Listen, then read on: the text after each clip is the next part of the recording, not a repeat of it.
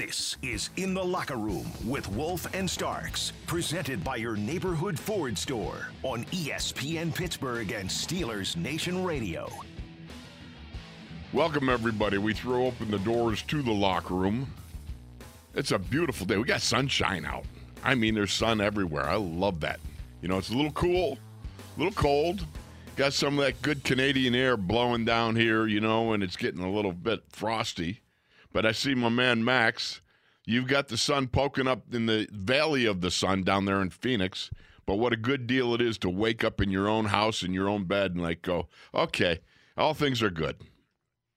You know, absolutely, Wolf. That is a key thing. And I look at it and, you know, the sun's coming off of kind of the southern point of Four Peaks right now. It's a beautiful sight.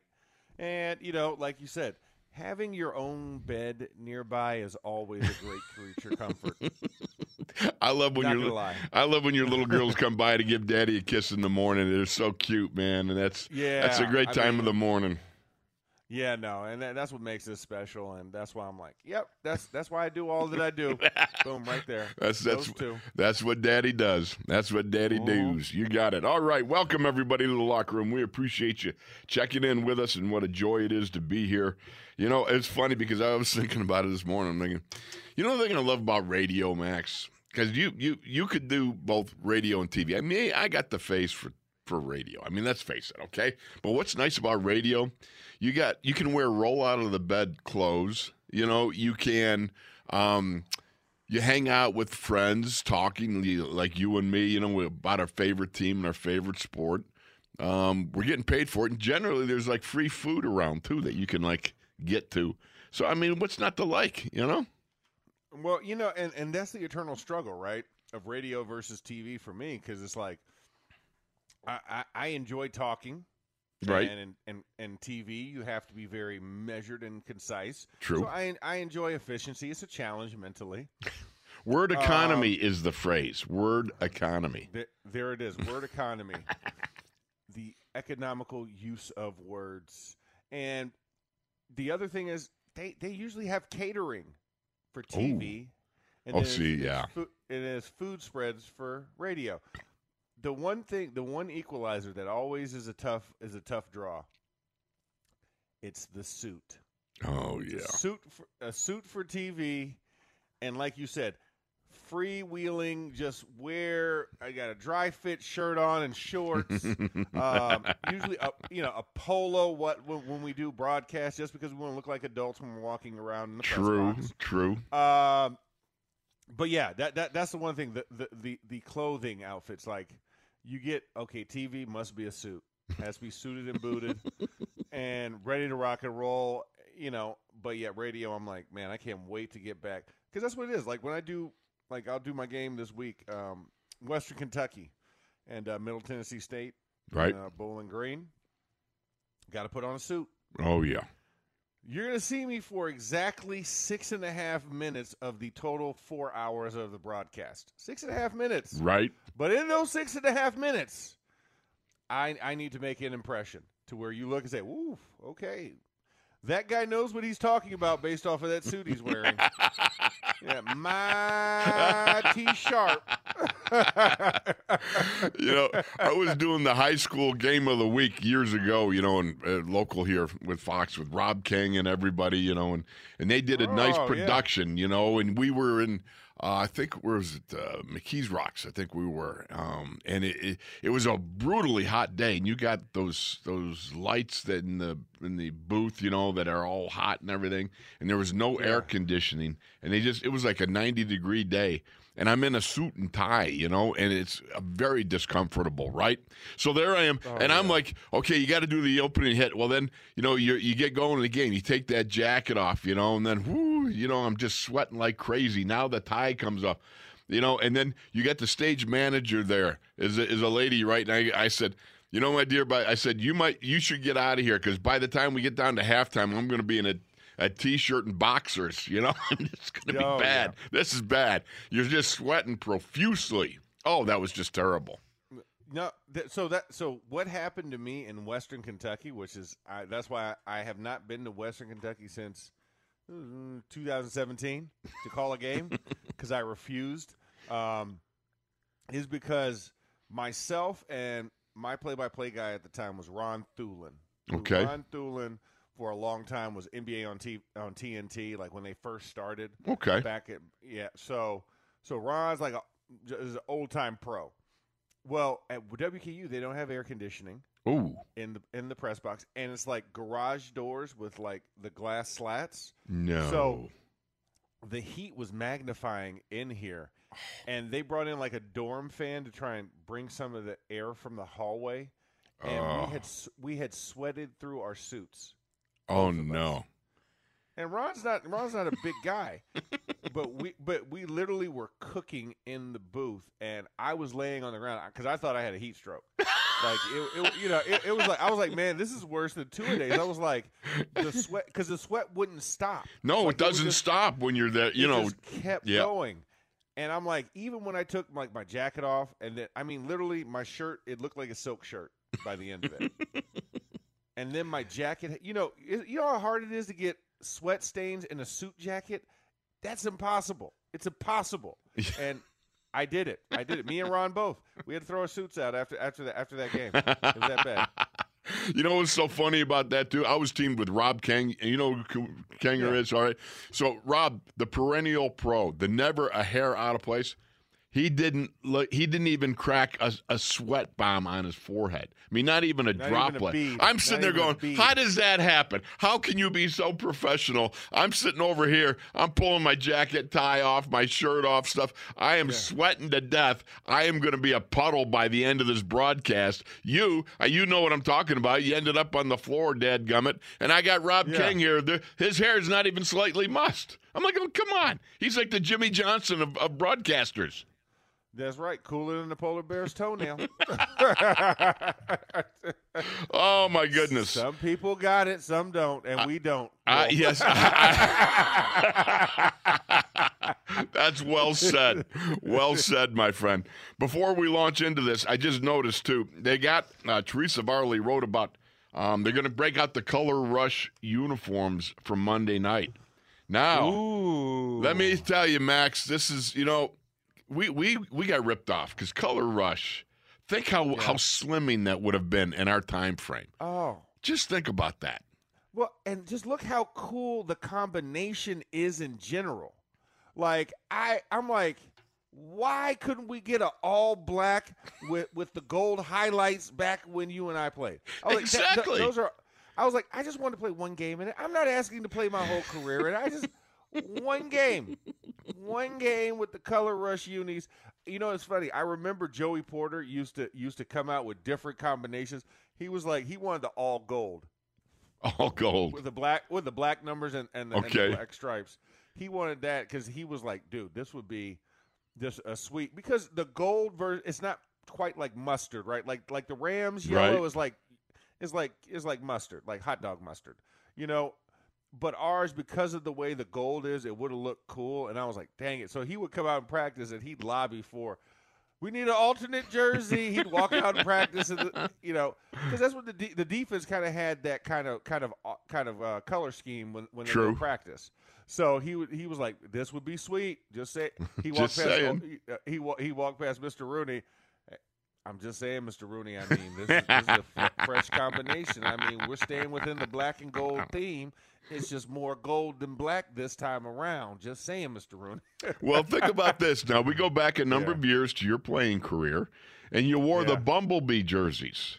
Listen, and you made one of the most significant statements I've ever – and I've long remembered this because I interviewed you after the game for Steelers TV or something. And what did you say to me, huh? Do you remember what you said? Yeah. Oh, yeah. No self-respecting fat guy with horizontal stripes.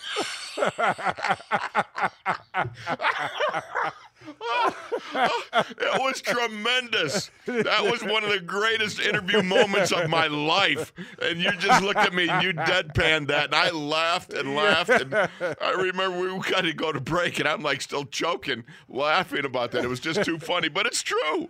Think about it. You got these Color Rush. Oh, we would have looked so slim and fast. Boom. The Steelers are 6-1 in their Color Rush uniforms.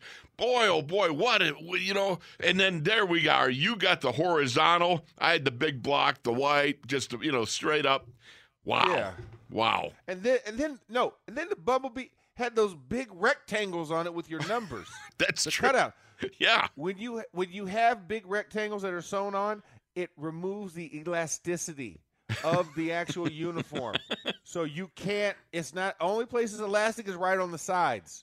And Casey Hampton had to get extra spandex sewn in the side of it because once you got it on, you could not get it off. Extra spandex. Yeah, exactly. It's like, hey, give me a little extra in the middle. Give me a little extra in the middle. It's like, instead of me being a regular Oreo, I want to be a double stuffed Oreo today. I need that much spandex. Double stuffed Oreo spandex. Casey was such a, I don't even know how to describe him. He was such an anomaly. I remember Tunch one time up at training camp. He said to Casey, Casey, he goes, what do you weigh? He goes, what do you think I weigh? And Tunch goes, I don't know, what, 350? And he said, Casey looked like he was insulted. And he looked at Tunch. He said, well, it's the best 350 pounds you ever saw. It was so good. Hamp is one of a kind. Casey Hampton is one of a kind.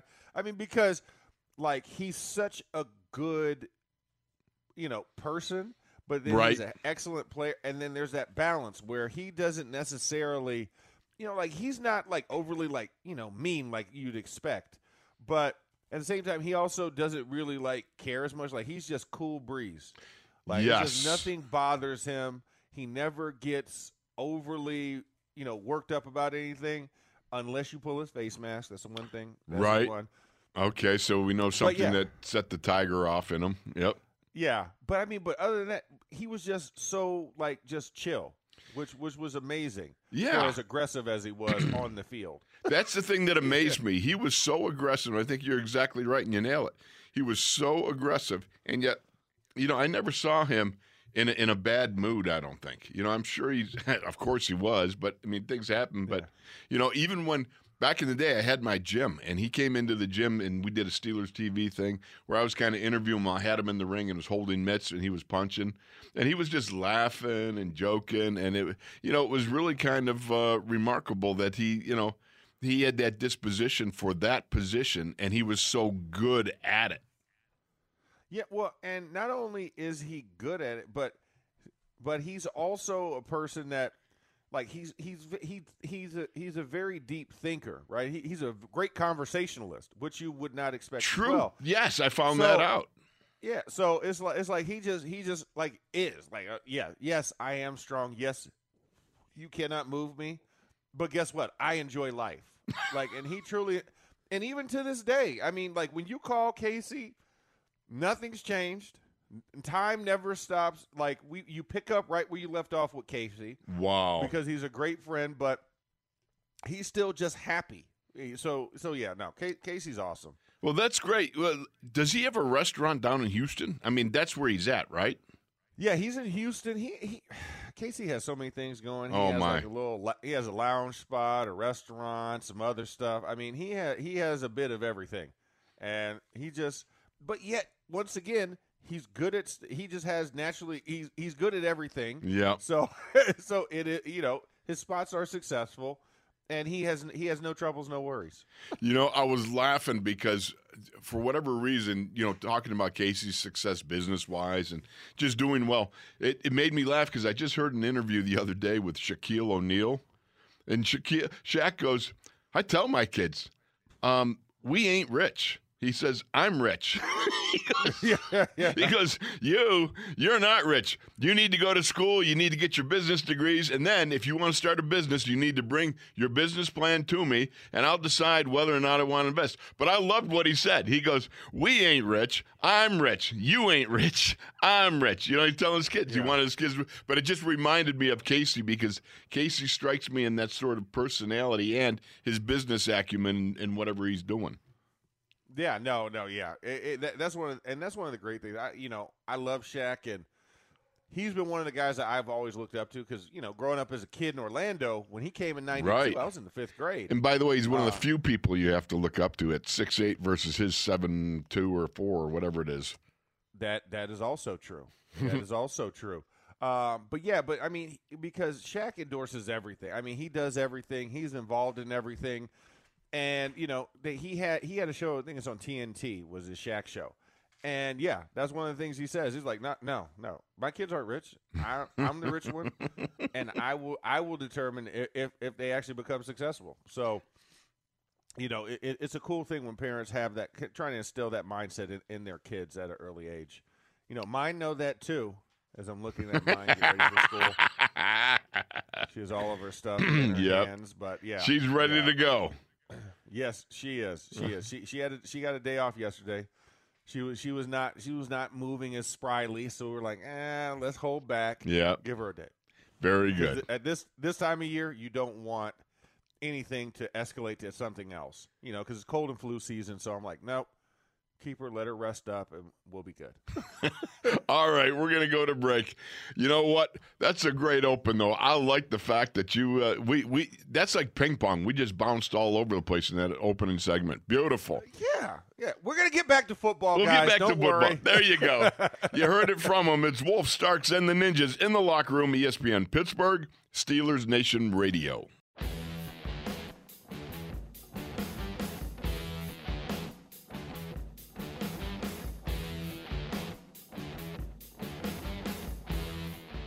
This is In the Locker Room with Wolf and Starks, presented by your neighborhood Ford store on ESPN Pittsburgh and Steelers Nation Radio. If you tuned in yesterday, you heard the Mike Tomlin press conference, which is always, I enjoy it because, Mike is giving a message, but he's also giving a message to his players as well. Max, you know that much better than I do, that the message and the words that he speaks, it's not an entertainment thing about it, but he does have a very unique way of getting his message across. But it is a message to his players as well, is it not? Oh, it's complete subliminal language when he speaks. It's complete in that respect that he's like, listen, I hear what you're saying, media. I hear your questions, but here's what I want to tell my players who are also going to be listening and reading this and hearing about it through social media and every other outlet. Yeah, y'all still need to do the job. It's funny. Like, if you're going to read a press clipping, I hope you read this one because this one's not going to make you feel good about yourself. It's going to make you continue to strive. Right, exactly. Yeah. So I always remember when I was sitting around Lawrence Timmons. He was sitting with some sports writers. I can't remember. When he was very young, second year in the league or something like that, or first year in the league. I can't remember. But I remember Mike breezing by, and he stopped briefly, and he looked at Lawrence, and he said, remember, under promise, over deliver. That's all. And I mean, That was that teaching moment, which Mike always seems to be involved in teaching moments. One of the reasons I think he's such a phenomenal head coach, because one of the things about Chuck Noll was he was a teacher before he was a coach. As far as, and the way he did things, he taught football, but he taught life as well. And I think that is one of the things that is stand out about Mike. And again, you would know better than I because you've been in those rooms.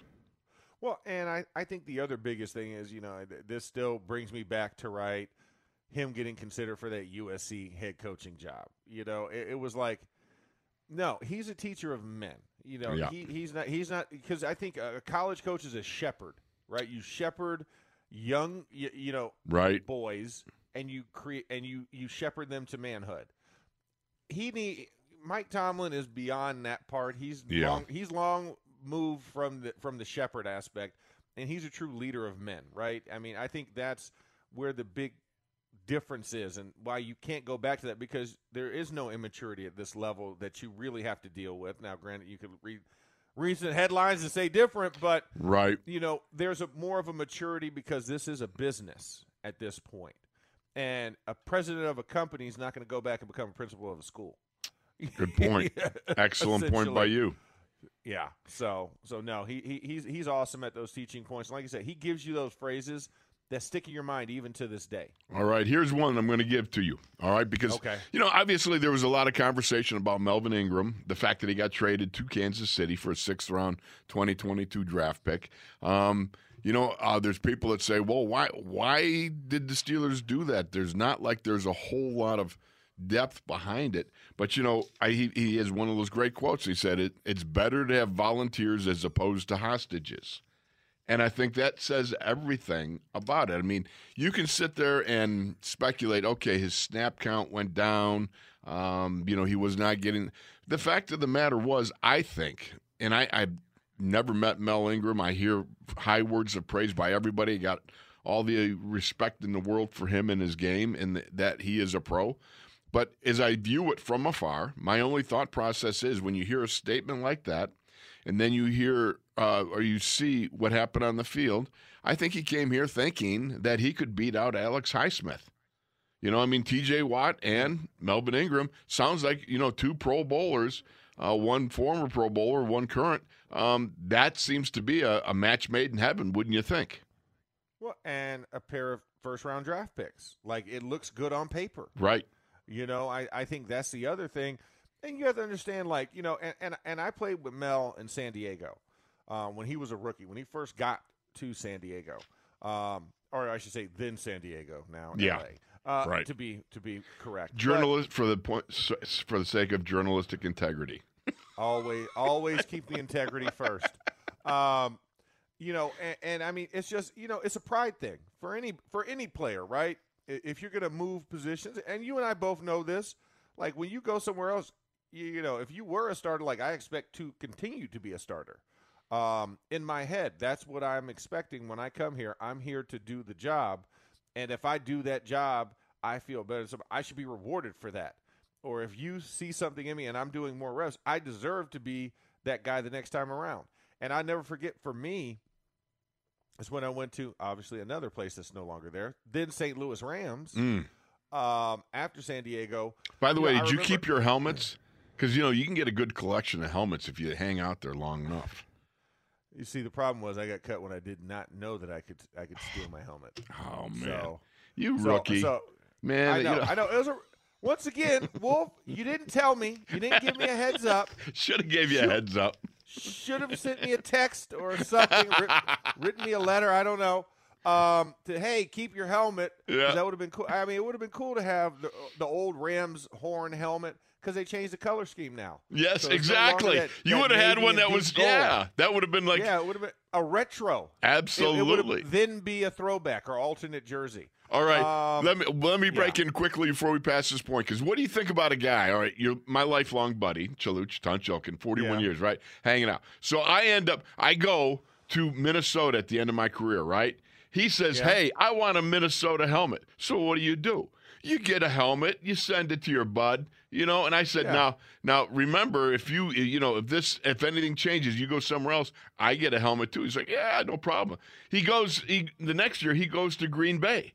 I'm like, okay, I'm going to get a Packer helmet, right? Did I get one? No, absolutely not. Nothing. I mean, how does that work? What kind of friendship is that? You're the giving tree at that point. We all remember that story. I didn't get my Packer helmet, dadgummit. Yeah, exactly. And look at this. I have. I'm gonna show you. Look. Oh yeah, I see. I have an Oregon helmet from one of the kids I trained. Oh, get out! I got an Oregon helmet, and I was like, yes.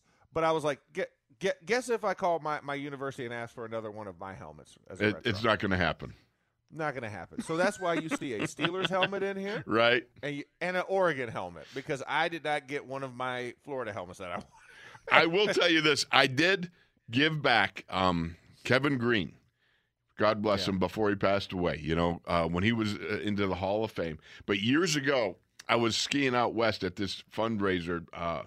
One of the Miami Dolphins had up in Montana. They had a charity fundraiser for the loggers who didn't have any insurance, and their kids didn't have any hospitalization stuff and that. So he raised money for them, and great guy. And so back then, I bought Kevin Green's helmet at an auction they had, going on there. So I had it in my gym for years, 20 years hanging out. Then Kevin goes to the Hall of Fame, and I contacted Kevin. I go, hey, look, man, I got this helmet. What do you think? Do you want it? You know, because he would finish with the Steelers. He didn't have his Rams helmet.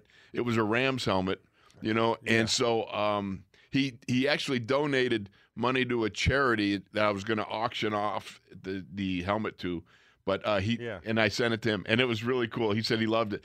When I gave him the helmet, he was like looking at all the dents and scars on it, and it's like he was remembering all the dents and scars. I'll bet you can take that Steelers helmet and remember the dents and scars right behind you there, and look at that.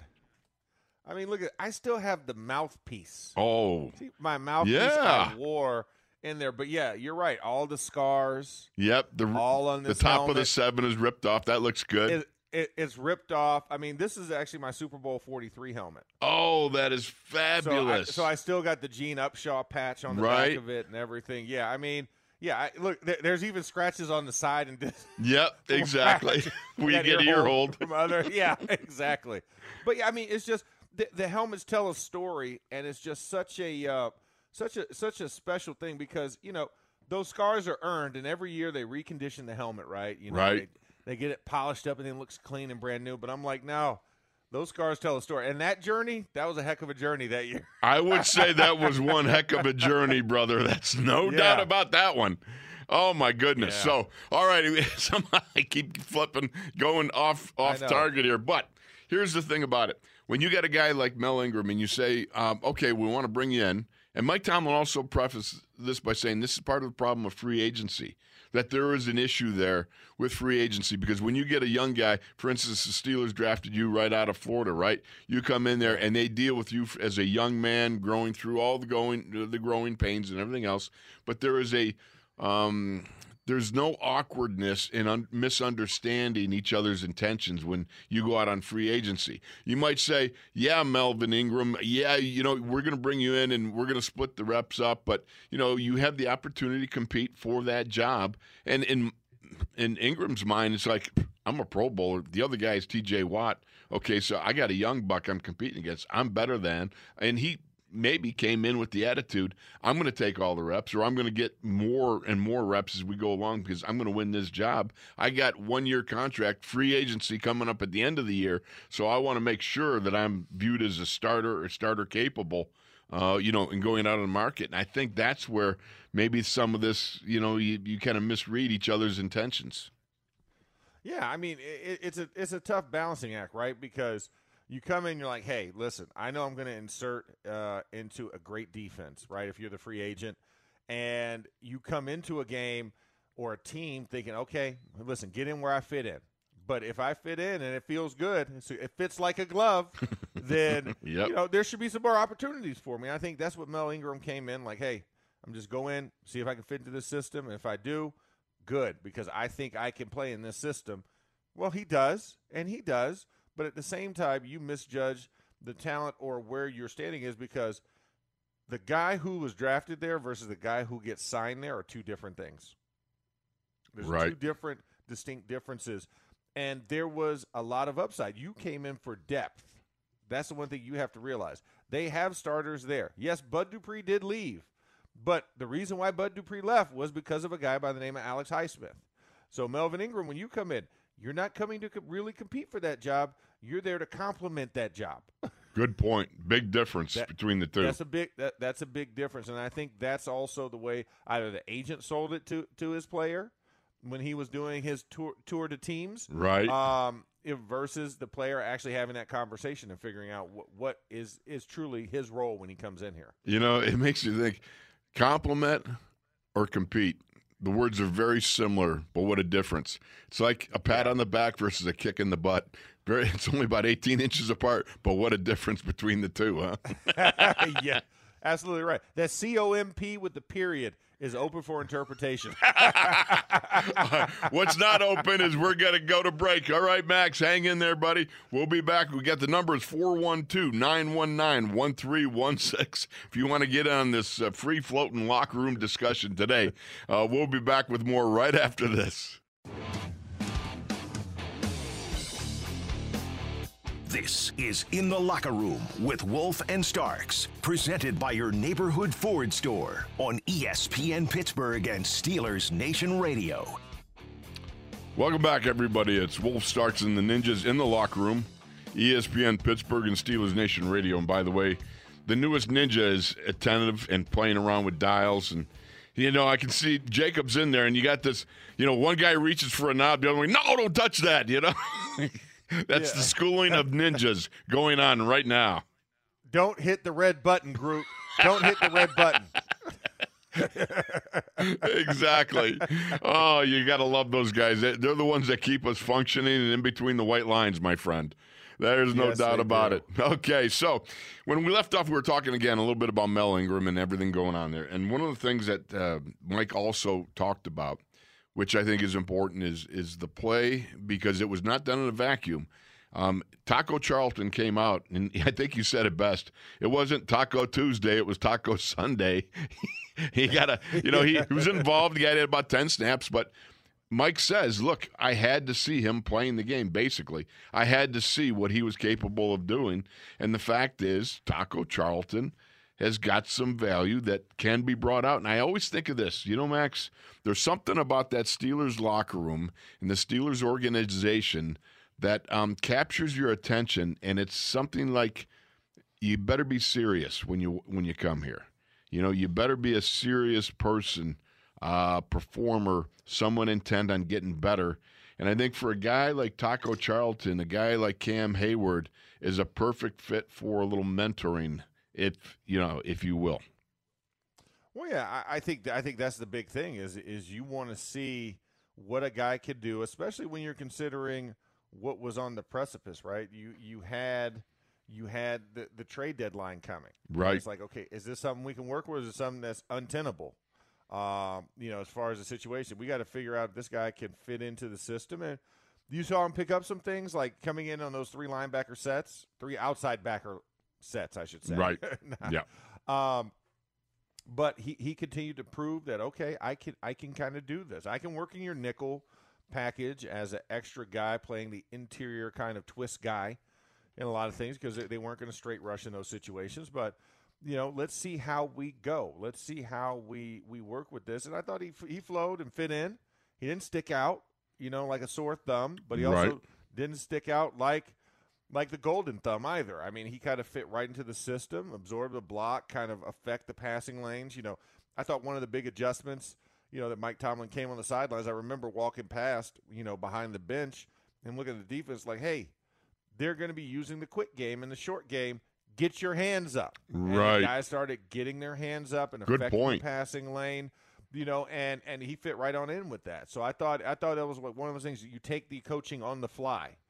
And I thought he did that and tried to execute that to the best of his ability. So, it's going to be a work in progress. I mean, he's going to be situational. I mean, we know where the lion's share of the snaps are going. Exactly.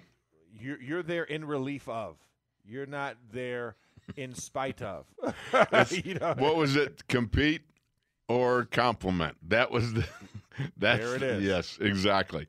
Well, know your role. And that's true. And one of the things I thought that Mike spoke about, and what I always enjoy when you listen closely to Mike and he talks, the things that he reveals, some of the things he's thinking about, that he the process that he's undergoing. And one of them simply is, the fact when he says he's played with his hand down on the ground as a 4-3 defensive end. He's played as a stand-up linebacker, but he's played over the tight end. He's been heavy. He's one of those guys that is heavy-handed, which is it's really Tomlin-esque in that this is a guy that can jam and stay strong at the line of scrimmage, play the point, be able to come off and do the things necessary that you want to do if you're going to be part of, this defense. And, a heavy-handed guy is a guy that you better be if you're going to play up front. That's just the way it is. If you're on the line of scrimmage at any point, hands must be stone. Oh, yeah. Not pillows. You can't have pillow hands. Nobody wants pillow. Pillow hands are good for this, for going night-night. But stone hands are to put you to night-night. This reminds me, you got to forgive me, but, this is what old guys do. I remember growing up in Buffalo, New York, Orchard Park, New York, watching the Buffalo Bills. And in the 60s, the Bills were AFL champions and stuff like that. They were great players before the merger of the AFL and NFL. But I remember that after the merger in the early 70s, Ron McDowell was a defensive end for the Buffalo Bills, and they asked, I forgot who the offensive tackle was from the Washington Redskins that played against him. They said, what was it like playing against Ron McDowell? He said it was like playing against a big fluffy pillow. Oh, my God. I remember that all this time later from the early 70s. It's like playing against a big, giant, fluffy pillow. I'm that's not good. That's not a compliment in football. That's not a compliment. Maybe if you're dating a girl, it's nice to hear that every once in a while, but then you're like, wait a second, I need to go work out. You're saying I'm fat? But when you hear it from another man in competition, that's even worse to hear as a descriptor.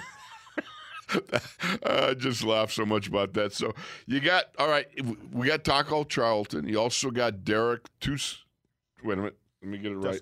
Tuszka. You know what? Yeah. Okay, thank you. I you just bailed me out. SZ. You saw the SZ. I did. It makes you. Ooh. Yeah, that's you want to go Tuszka. Yeah, exactly. Tuszka. But, okay. Tuszka. The Z is silent. Derek Tuszka. So we got Derek Tuszka also, who, again, he wasn't the golden thumb, nor he was sticking out like a sore thumb. He was one getting through his reads and productively applying some reps. They are what I would refer to as rest reps for Alex Highsmith and for TJ Watt. And that's about as much as you can get or expect from those sorts of guys. Yeah, and TJ was full board. I mean, there was a couple times where TJ tapped his head, like, "Hey, I need to get out." He was like, you get really tall, yes, and the hands get perfect on your hips like a statue, right? Like an Emmy Award or an Oscar or something. He you're doing that. I mean, TJ was doing it because TJ was trying to burn up field. And, I think that was the one thing, Jack Conklin coming off an injury. So right. Jack was rested and energized. But then once he went down and he saw Blake Hance, TJ was like, oh. Fresh meat. Blood in the water. Blood in the water. Let's go, boys. And he went to work on him, and he did not come out because he knew, hey, listen, if I want to affect this game, it's going to be straight through 62's number. And he went straight through 62 he did. plenty of times. All right, now, since you brought up the suck and win type of thing, okay, here's something I learned last offseason, not this past one, but the one before that. I came across a study, an actual report that was done, and I will tell you this. Coaches have been lying to us for years, absolutely lying to us for years. There's a study out there. They went and they actually got a control group and everything else and did all this study, and it was funded and everything else to find out that the best way to recover in between plays is with your hands on the knees. Where you're bent over, you're sucking wind, looking at your shoe tops. When they tell you stand tall, stand tall. Don't show that you've got any weaknesses. Don't show that you're tired. No, the best way to recover, the most efficient, productive way to recover is bent over, looking at your shoe tops and breathing like a horse and a racehorse. I mean, for crying out loud, they've been lying to us, Max. Well, yeah. Well, I mean, they said the fresher air is the higher up. Well, I'm not in heaven yet, so I guess I'm not going to get fresh air. I'm only 6 feet 8 inches from the ground versus somebody that might be 3 inches. I'm like, if I go down to 6'1", I don't think the air is going to be any different. You know what I'm saying? Exactly. But then we got to study. Coach. We got to study. So the next time somebody bends over and then you hear a coach say, stand tall, you go, no, let him recover. Yeah. There's an actual study done out there funded by somebody who put money into that study. First of all, I can't believe you'd have a study about it. Well, I mean, it was probably for guys like us that argue with our coaches about whether we can bend over or not. It's probably a disgruntled former athlete that funded that study. Like, no, my lungs are just as elongated and willing to take air. Exactly so. Hey, Jacob, do we have time to take a call? Okay, let's get Big John from Texas. Big John, let's come on into the locker room. We're having a lot of fun today. How you doing, Big John? Good, guys. Doing real good this morning. It's hump day, so we're halfway through the week.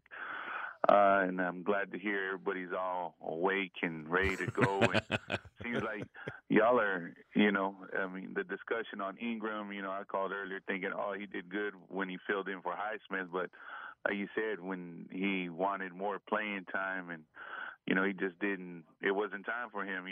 He knew what role he played, but that contract he signed with us is that's still paid by the Steelers, or now it's some money that's freed up. I'm not too sure how that works, but I'm just glad to see that we're above 500 and kind of looking at the schedule. Hey, we could be back to another couple more wins against Bears and Lions, but like you said, just taking it game by game and trying to make sure that that we support our Steelers going through and have faith in like down here in Texas we have Greg Popovich, so it's in Pop we trust. So I'm like in Tomlin we trust, I guess, in Pittsburgh. So that's what I kind of follow, and hopefully we'll be in the playoffs and everybody stays healthy going forward. Absolutely. Big John, I always meant to ask you, where in Texas are you from? I'm in Lockhart. I'm 30 miles south of Austin. Okay. All right. Yeah, we're barbecue capital of Texas. Okay, this is the conversation we had. Yes. What's the best barbecue in Texas? Because we had this conversation before, and Jacob says Frankie's Barbecue. Max is, Franklin. Okay, Franklin. Sorry. Franklin. In Austin, yes. Is that it? Yeah. Yeah. Well, I mean, you have to wait like 3 hours, and for big guys like us, we can do damage in Lockhart in 3 hours. So our place is Kreitz Barbecue. We have a pit master that has sideburns like Elvis Presley, and he's been there for over 30 years. Wow! Every day he's a worker. So yeah, barbecue. But yeah, Franklin's is well known in Austin. They came up in the last 10 years, but we're big on barbecue, and they just released their top 50 barbecue places, and Franklin's made it. Lockhart didn't this time around, but sure enough, you come here on the weekends, or you'll find a line. People trying to get some good barbecue. So wow. So yes, sir. Big guys. I'm starving already, man. So you're saying I got to drive to Lockhart next time I come to San Antonio? That's what you're saying. Hey, yeah. I need to make the drive. It's a small community. We're like, down here is about less than 15,000 people, but we have like 4 barbecue places in a 15,000 people community. So yeah, it's pretty good capita down here. Beautiful. Yeah, and we're just far drive, like 30-minute drive away from Austin. So yeah, I've tried Franklin's, and it's good. But at the end of the day, how you kind of align yourself with your own community. It's like if you eating sandwich from Pittsburgh, you know where you're gonna go. Yes, Primanti's. Yes, no doubt about it. So anything else, Big John? No, we're good. Good to hear you. Like I said, we're getting momentum, getting healthy, and hey, hopefully we'll make a long run into the playoffs, and hopefully, we just stay healthy, and y'all stay healthy too, and we'll keep on calling in and keeping up with y'all. All right. Thank you, Big John. Appreciate you so God much. Bless you. God bless. Yes, Franklin's. That's the place to be. Man, oh, man. I love barbecue, Max. I know you do, too. You and me, we're going to have to go slam some barbecue sometime. Oh, yes, we do. We have to go slam some barbecue. I mean, listen, we already have what? We have a bro event at Caliente's, because we can't call it dates. Right. No, we can't do it. Yeah, it's a bro event. I like that. Yeah, a bro event. So we got to do Caliente's. We got to do chicken wings too, right? Oh yeah. Do wings as well. They have there. So yeah, let's add barbecue to the mix. Sounds good. All right, we're going to go to break, and when we come back, we're going to have the great Jim Wexell from Steel City Insider in the house, in the locker room right here, ESPN 970, Steelers Nation Radio.